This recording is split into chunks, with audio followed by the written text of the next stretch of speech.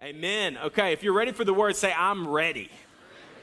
I'm ready too. So we've been studying the life of David, and we've really captured the beginning of his life. Next week takes quite the turn with David and Bathsheba, so buckle up for that one. But today, I wanted to talk about this moment because last week we talked about envy. We talked about the danger of envy and jealousy. I know I've struggled with this in my life. Several others have as well. Saul is envious of David. Saul has his eyes fixed on David, and David has his eyes fixed on God. And we start to see what happens when you're focused on humans and you're focused on things instead of being focused on God. At the end of the story last week that we shared from that scripture, Saul begins to throw spears at David. Raise your hand if you've ever had a spear thrown at you. If so, I want to meet you, okay, and hear about that experience.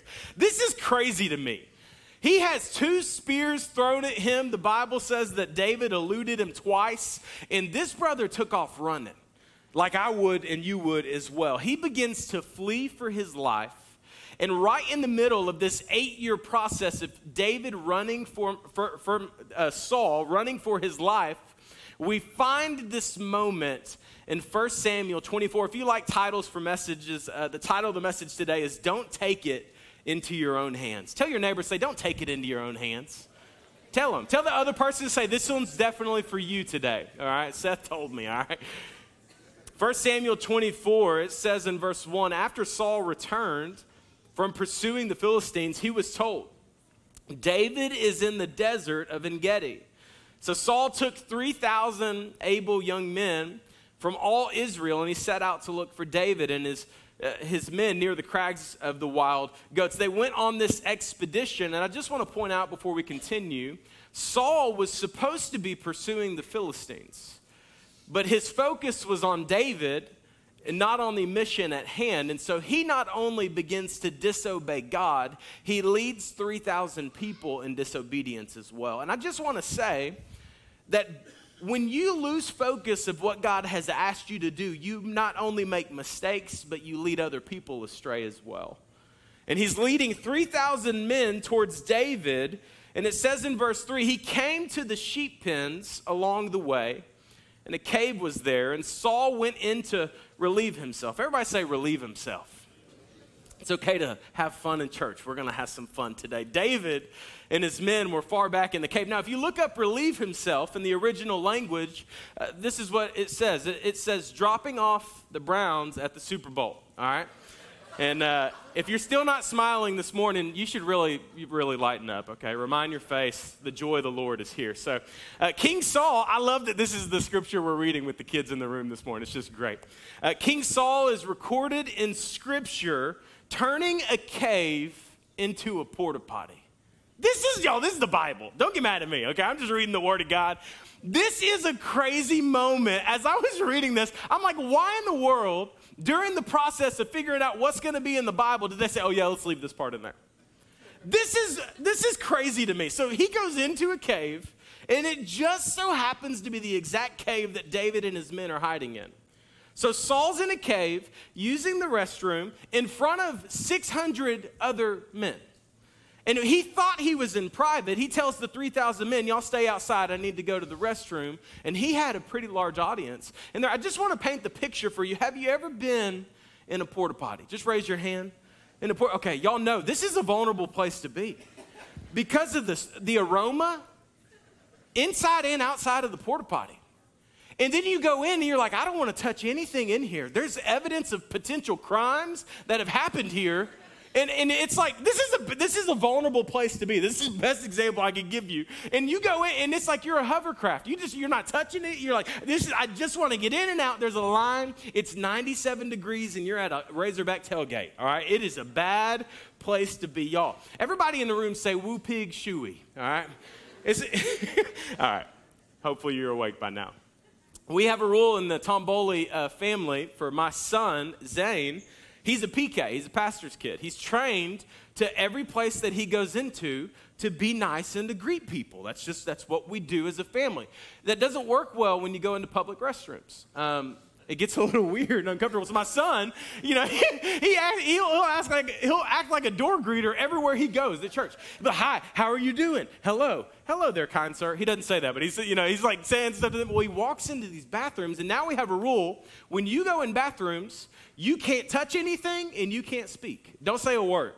As soon as you open that door, nothing can come out of your mouth, because we walked in a restroom one day, and I don't know where we were, but and he'll go in there, he'll greet people at a urinal. Hi, how are you doing? And people are like, get your kid. Like, I'm sorry, man, he loves people. I don't know what to tell you. One guy was walking out of one of the stalls, and Zane looked at him, because we ask Zane this all the time. And Zane said, did you go number 1 or number 2? And the guy just looked at my son. He didn't say anything. I said, you heard the man. Answer him, Okay, listen, I guarantee you that King Saul, in this moment going into this cave, did not know that for the rest of history, his little bathroom break would be recorded in the most historically accurate book to ever exist. He had no idea that Christians would read about this moment today, and that we would try to learn something from what happens in the text. Hear me. If God noted this little bathroom break, if he knows the little details of King Saul's life and how many hairs are on your head, how much sand is on the seashore, let me tell you, everybody look at me. He can handle the little intricacies of your life as well.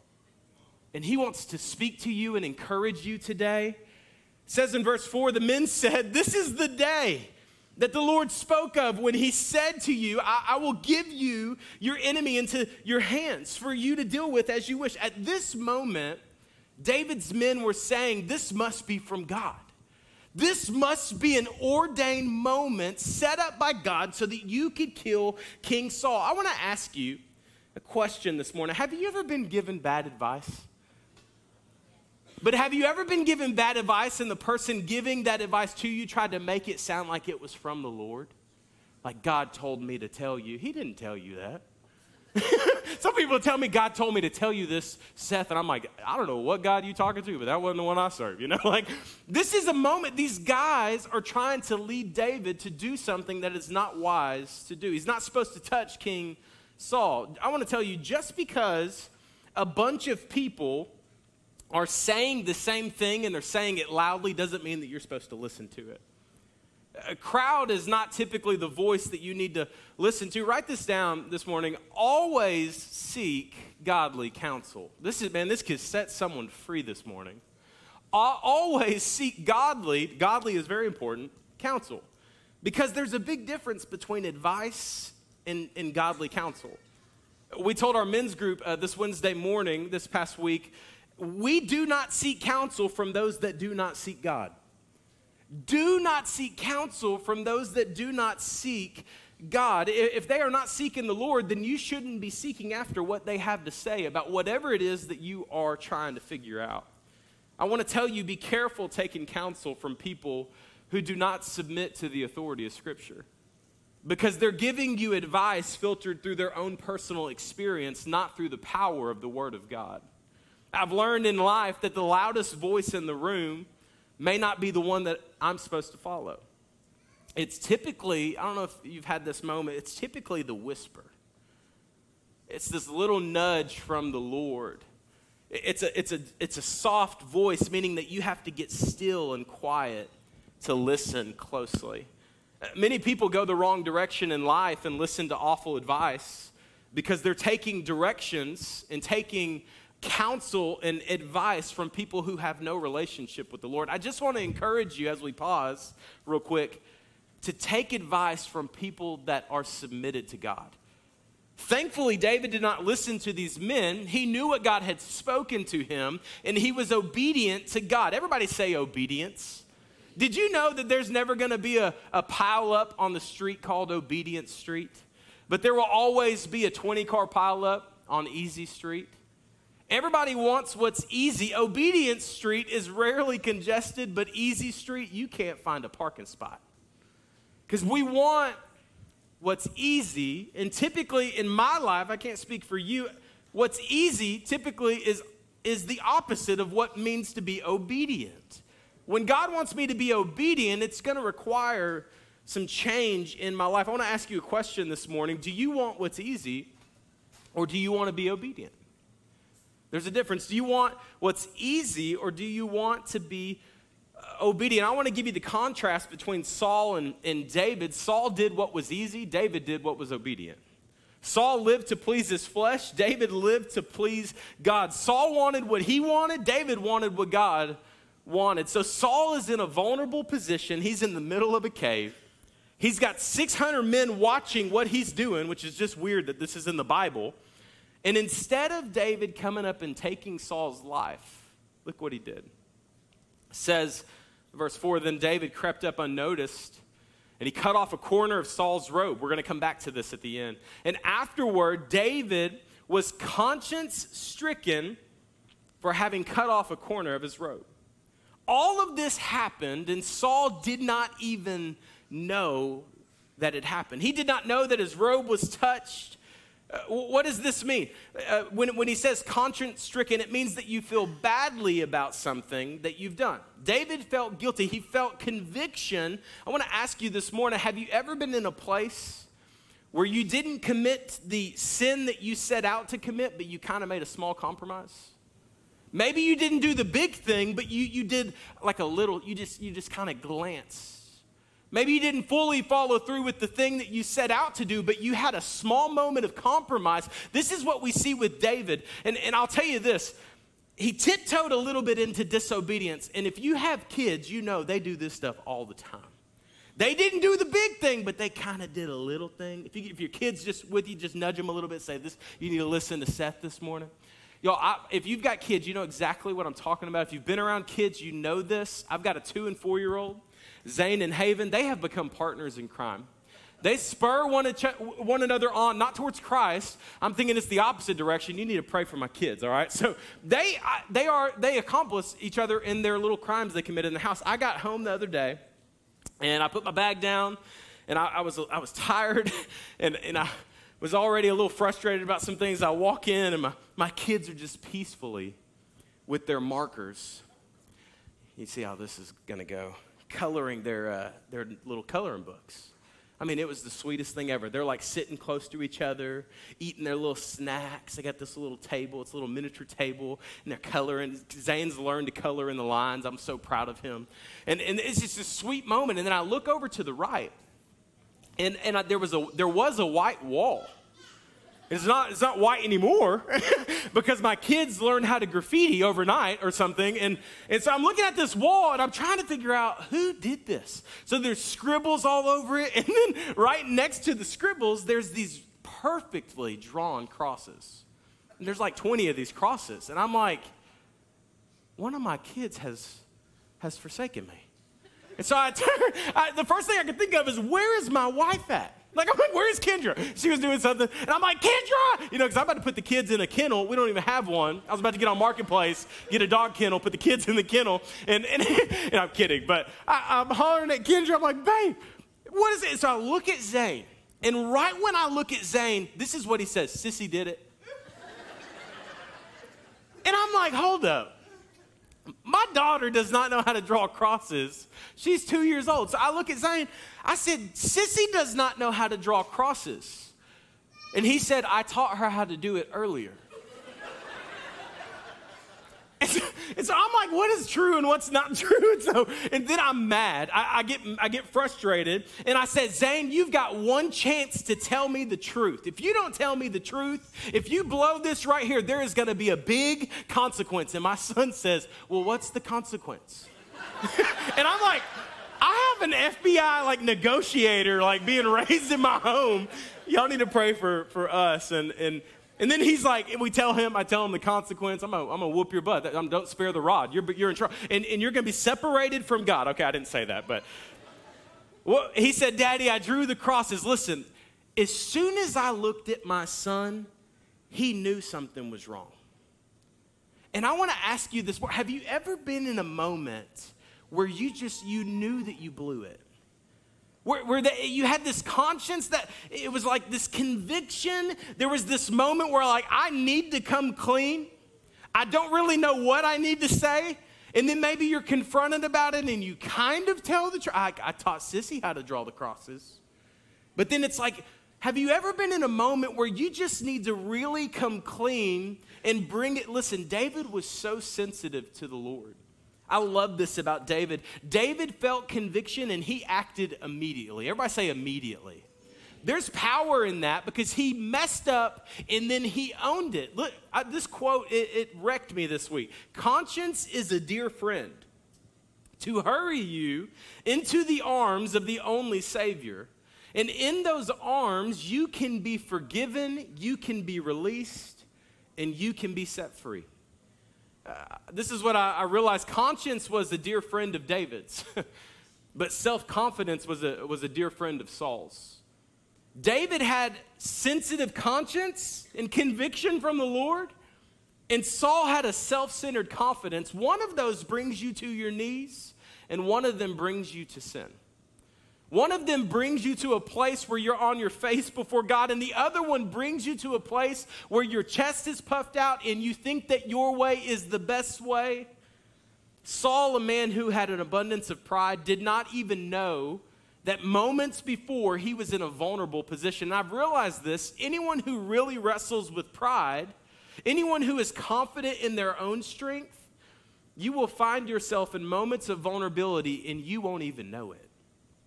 Inches away from death, and you won't even know it. It says in verse 6, David said to his men, "The Lord forbid that I should do such a thing to my master." He's repenting to his guys. "The Lord's anointed, or lay my hand on him, for he is the anointed of the Lord." Talking about Saul.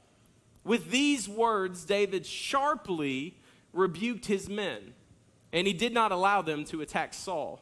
And Saul left the cave, and he went on his way. So Saul has no idea. He walks out of the cave. David just publicly repented in front of his guys. "Hey, what I did was wrong. I shouldn't have done this." And he tells them, "Whatever you do, do not kill Saul."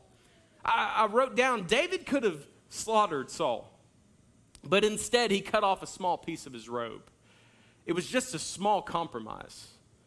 It was just a little moment of disobedience, and David was quick to repent about it. If I was David, I would have been like, well, I didn't really touch Saul. I didn't touch the Lord's anointed. I just cut off a piece of his robe. Have y'all ever done this where we kind of justify our sin a little bit? Well, I didn't really do the big thing. But he was so quick to repent. Would you write this down? Be quick to repent. Be quick to repent. Be quick to own up. Conviction led David to confession, not only just to the Lord, but he confessed to the men that he was leading. I've learned this about a good leader. They don't keep their mess ups private. They'll tell the people they're leading that they blew it. Have y'all ever noticed this with great leaders?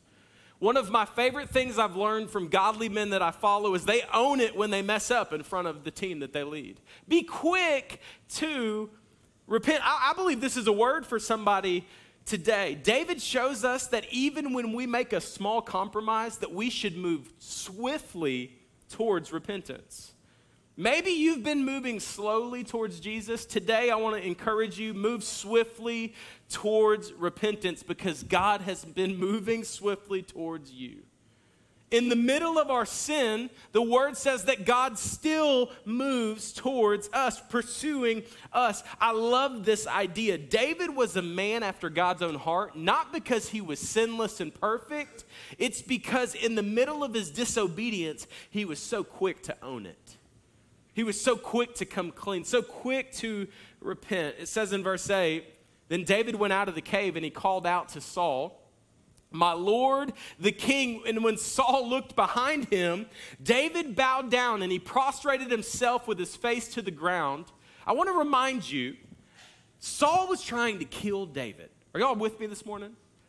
He is bowing down to the very man that had just thrown spears at him, that had just caused him to leave his sheep, leave his family, leave his job, and he was running for his life. And he still chose to honor him. He still chose to submit because God spoke to David. Write this down. Instead of getting even, David got low. Instead of getting even, David got low. No apple-bottom jeans or boots with the fur, according to the word. He just got low. He got low, but listen to me. it's really easy just to kind of breeze past this moment. It takes a lot of humility to apologize to a king that is trying to kill you. It takes a lot of humility to go to a guy who is impatient, impulsive, proud, disobedient, arrogant, dishonest, manipulative, the list goes on, rebellious, cowardly, delusional, fearful, jealous, murderous, vengeful, faithless, and angry. Some of you are like, you just described my coworker. Listen, to get on your face before an evil king and say, I'm sorry for this little bitty compromise, that takes some humility. Why do you think David was a man after God's own heart? It's because of stuff like this. And we can learn from this in front of 3,600 other men. David models what it looks like to trust God in full humility. Instead of cutting down Saul, David cut down his own ego. Instead of killing Saul, David killed his own pride. And I just want to dream a little bit with you. What would it look like for us to be a part of a church where everybody killed their own ego and their pride? And he said, I just want to humbly serve God. I don't have an agenda. I don't have my own little to-do list. God, whatever you want is what I want. Your way is my way. I don't want anything other than obedience. I dream about that. David takes the most untraveled road in humanity, and this is what it's called, humility. Humility. This isn't popular preaching in 2023, by the way. Be humble, submit to the enemy in this moment where you can honor because God has spoken to me not to harm the king. And we see something crazy that happens. Instead of getting even, David got in the lowest position possible. Does this sound familiar, by the way? Because a lot of people will read the Old Testament and they're like, I don't see Jesus anywhere. Yes, Jesus was born in the New Testament, but there's glimpses of him everywhere throughout the Old Testament. If you look close enough, hear me. Being chased down by the enemy, he's done nothing wrong. He prostrated himself on the ground, submitted himself even to the enemy, took the high road by getting low. This sounds just like my Savior. Sounds just like Jesus to me. Jesus, instead of getting vengeful, hateful, and angry, he humbled himself. He took on human flesh, died the death that we deserve, assumed the position of a servant, and he got low by getting hoisted high upon a cross to take our sin. Instead of getting even, Jesus evened the playing field. And by doing that, he gave us access to the Father in heaven through his own blood in his own body. And today I just want to suggest to the church and myself as well, what would it look like if we decided to get low in humility instead of getting even when you are justified in being angry, even when you're right, even when you have every reason to be upset and frustrated and mad and vicious. The Bible says God opposes the proud, but he shows favor to the humble. For all those who exalt themselves will be humbled, and those who humble themselves, what? They will be exalted. I love the word, humble yourselves before the Lord, and he will lift you up. David got this right. It says in verse 9, as we get ready to close, he said to Saul, why do you listen when men say David is bent on harming you? He's on his face before King Saul, and he's trying to help him understand, dude, I'm not trying to kill you. He says, this day you have seen with your own eyes how the Lord delivered you into my hands in the cave. Some urged me to kill you, but I spared you. And I said, I will not lay a hand on my Lord because he's the Lord's anointed. Verse 11, see, my father, he's calling him Lord. My father, he's honoring him. Look at this piece of robe in my hand. This is a VBS shirt, but just go with me, okay? He says, look at this piece of your robe in my hand. I cut off the corner of your robe, but I did not kill you. See that there's nothing in my hand to indicate that I'm guilty of wrongdoing or rebellion. I have not wronged you, but you are hunting me down to take my life. And this is what he says, may the Lord judge between you and me. David says, instead of me taking this matter into my own hands, I'm going to put it in the hands of God. What would it look like if we lived in a world where everybody had that approach? Instead of taking matters into my own hands, I'm going to put matters into the hands of God. We would see revival. We would see complete change. David is holding a piece of the robe in his hands, and I want to tell you this morning, what he is holding in his hands is evidence of God's grace and God's mercy. This is evidence of God's grace and God's mercy because the piece of cloth represents, this is what could have happened to you, but it didn't. This is what could have happened in your life, but it didn't. Did you know grace is receiving what we should not have received? And mercy is not receiving what we should have received. He's telling King Saul, I could have killed you, but I didn't. I didn't take matters into my own hands. This is a picture of grace and mercy. Would you just humor me real quick? Would you put your fingers on your neck right here? Everybody, I'm looking at you. Don't be too proud you won't be active in church, all right? Y'all feel that? Hopefully you feel something. It's a pulse. Y'all feel that? All right, everybody put your hand over your heart.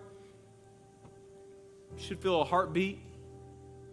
All right, everybody do a little couple breaths in your hand. That's called bad breath, all right? If you would do, just please humor me. Would you wrap your arms around yourself? This is not a self-love talk. Everybody just right there. Some of y'all needed a hug this morning, all right? What you are holding on to this morning is evidence of God's grace and God's mercy. Do you want to know why? Because there's breath in your lungs. There's blood flowing through your body. There's a pulse. You've got a heartbeat, and God's not done with you. He's got a reason for you to be alive right here, right now. And it's not a coincidence that you're at New Life Church this Sunday at the late service because you slept in. I slept in this morning. I'm just repenting before the Lord, all right? Please hear me. Everybody look at me. If you are here and you are alive, which both of those things are true, if you're watching online, God is not done with you. Hear me. Do not take your life into your own hands. Do not take matters into your own hands. It is way more beneficial to give your life to the King of Kings. He kind of created you. He's pretty good at being God, by the way. This is evidence of grace and evidence of God's mercy.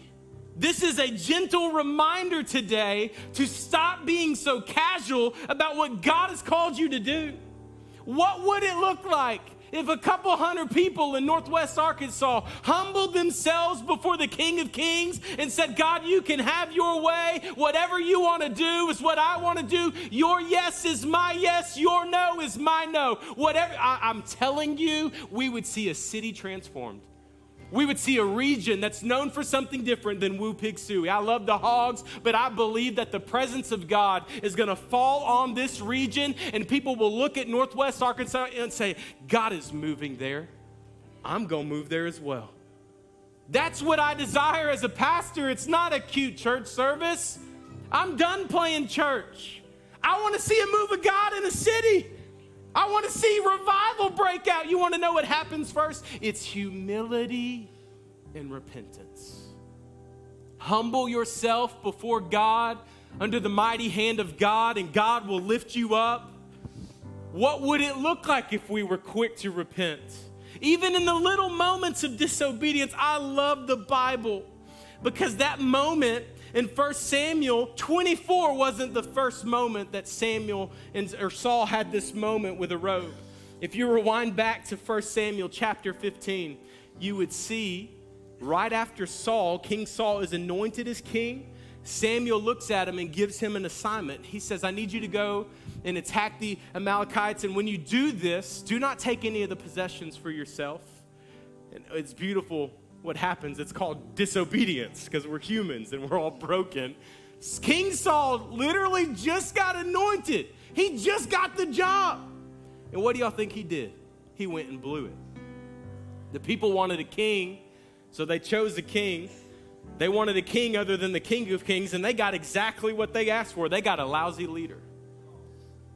And so he goes out, they kill the Amalekites, they keep a few people alive, and he takes some prized goats and some prized sheep and some prized cattle, and he keeps them for himself because that's what the flesh does.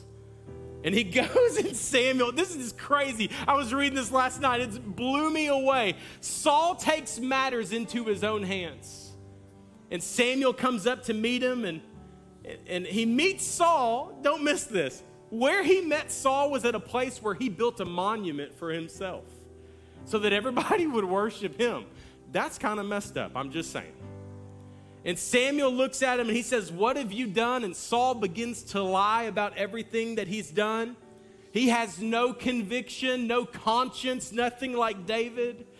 And Samuel confronts him. He rebukes him. In verse 22 in chapter 15, this is many years before this moment that we had just read about. It said, "But Samuel replied, 'What is more pleasing to the Lord, your burnt offerings and sacrifices, or your obedience to God's voice?'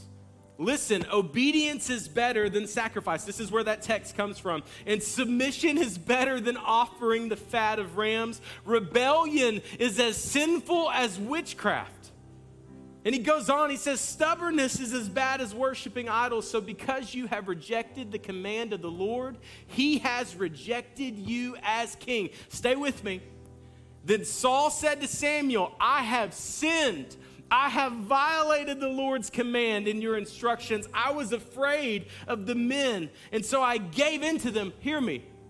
As soon as you start becoming more fearful of men and women than you are of God, you will always make the wrong choice.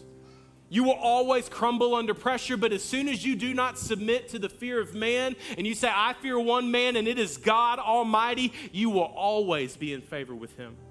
He listens to the men. He does the wrong thing. It says, "Now I beg you, forgive my sins and come back with me." He wants the Lord. But Samuel said to him, "I will not go back with you. You've rejected the word of the Lord, and the Lord has rejected you as king over Israel." This is when it gets good. Get your popcorn ready. Verse 27, "As Samuel turned to leave, after he rebukes the king, Saul caught a hold of the hem of his robe, and he tore it. And Samuel turns around and he said to him that the Lord has torn the kingdom of Israel from you today and has given it to one of your neighbors, to one who is better than you." This was a prophetic picture of what would happen years later when David, his neighbor, would come and become the king, one who was better than him, not because he was perfect, but because he was submitted to God. So if you fast forward all the way back to 1 Samuel 24, David is holding a piece of the robe. And you want to know what this is a picture of? It's a picture of grace and mercy. Saul, you should be dead, but God spared your life. And listen, please don't miss this. This little piece of robe was a reminder to Saul. As soon as he saw that piece of robe, I bet you he had a flashback to 1 Samuel 15 when he was disobedient to the Lord and he tried to snatch something for himself that only God could give by his hand. And he lost his position. He lost the anointing, and it was a reminder to Saul of what God had spoken to him. This should have been a turning point for Saul, but instead of turning to God, he turned from him. He repents kind of casually. David, he says that, "I know that you're going to become the king. It's going to be established into your hands." This story teaches us so many things. I could talk about it the rest of the day, but y'all got to go to Golden Corral. Hear me. Please hear me. God's way is better than yours. God's way is always better than your way. And we learn that Saul takes matters into his own hands and everything is torn away from him. David places everything into the hands of God. And this is what happens. God places the kingdom into his hands. If you would just close your eyes across the room. If you would open your hands out in front of you, just as a posture of like, "God, I don't want to take control. I want to give everything to you." When we understand that our life is a picture of God's grace and God's mercy, that if you have breath in your lungs, that God is not done with you. If your heart is beating in your chest, God is not done with you. What God spoke to you 20 years ago, what he called you to, the gifts that he gave, he's not done with you. Would you receive that this morning? And right there with no one looking around, would you just ask this question? Do I relate more with King Saul or King David? Have I been humbly submitting myself to the Lord of Lords, or have I been submitting myself to my own agenda and my own plan? I want to encourage you this morning, when it comes to your life, Would we be people that refuse to take it into our own hands? So God, right now across the room, we honor you and we ask, God, that you would continue to move through this church. That we would be people who are humble enough to say, hey, we got it wrong immediately. That there would be no pauses before repentance. That you would draw us to yourself. God, today we say sorry for the times that we've got off track. The times that we've made things more about us than you. The times that we have forgot to fix our eyes on Jesus, the author and the perfecter of our faith, and that we got off track. God, we repent right now across the room. If you need to just say, God, I'm sorry for letting you down, for going my own way right now, under your voice, would you just say, God, I'm sorry. God, right now I repent and I'm turning back to you. I don't want to build my own little kingdom. God, we fix our eyes on you today. We want to be more like King David than King Saul. David was not a man after your own heart, Lord, because he was perfect. He was a man after your heart because he was humble and he was always quick to repent. God, let us be people who are quick to repent. God, this whole thing, it puts a focus on you, Jesus.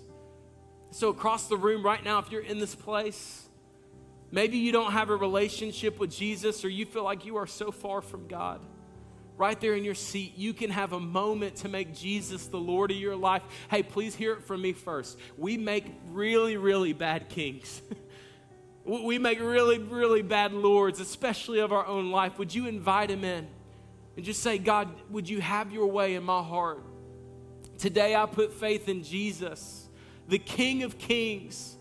I say today, God, that I put faith in the resurrection, that you did not stay in the grave. You died on that cross and you rose again. God, you did it for me. You did it for my sin. Today, God, I want to make you the Lord of my life. If you're doing that right now across the room, all of heaven is rejoicing. They are cheering. They are celebrating because one of God's kids has come back home. So right now across the room, I just want to stay in this moment. Would you let God speak to you?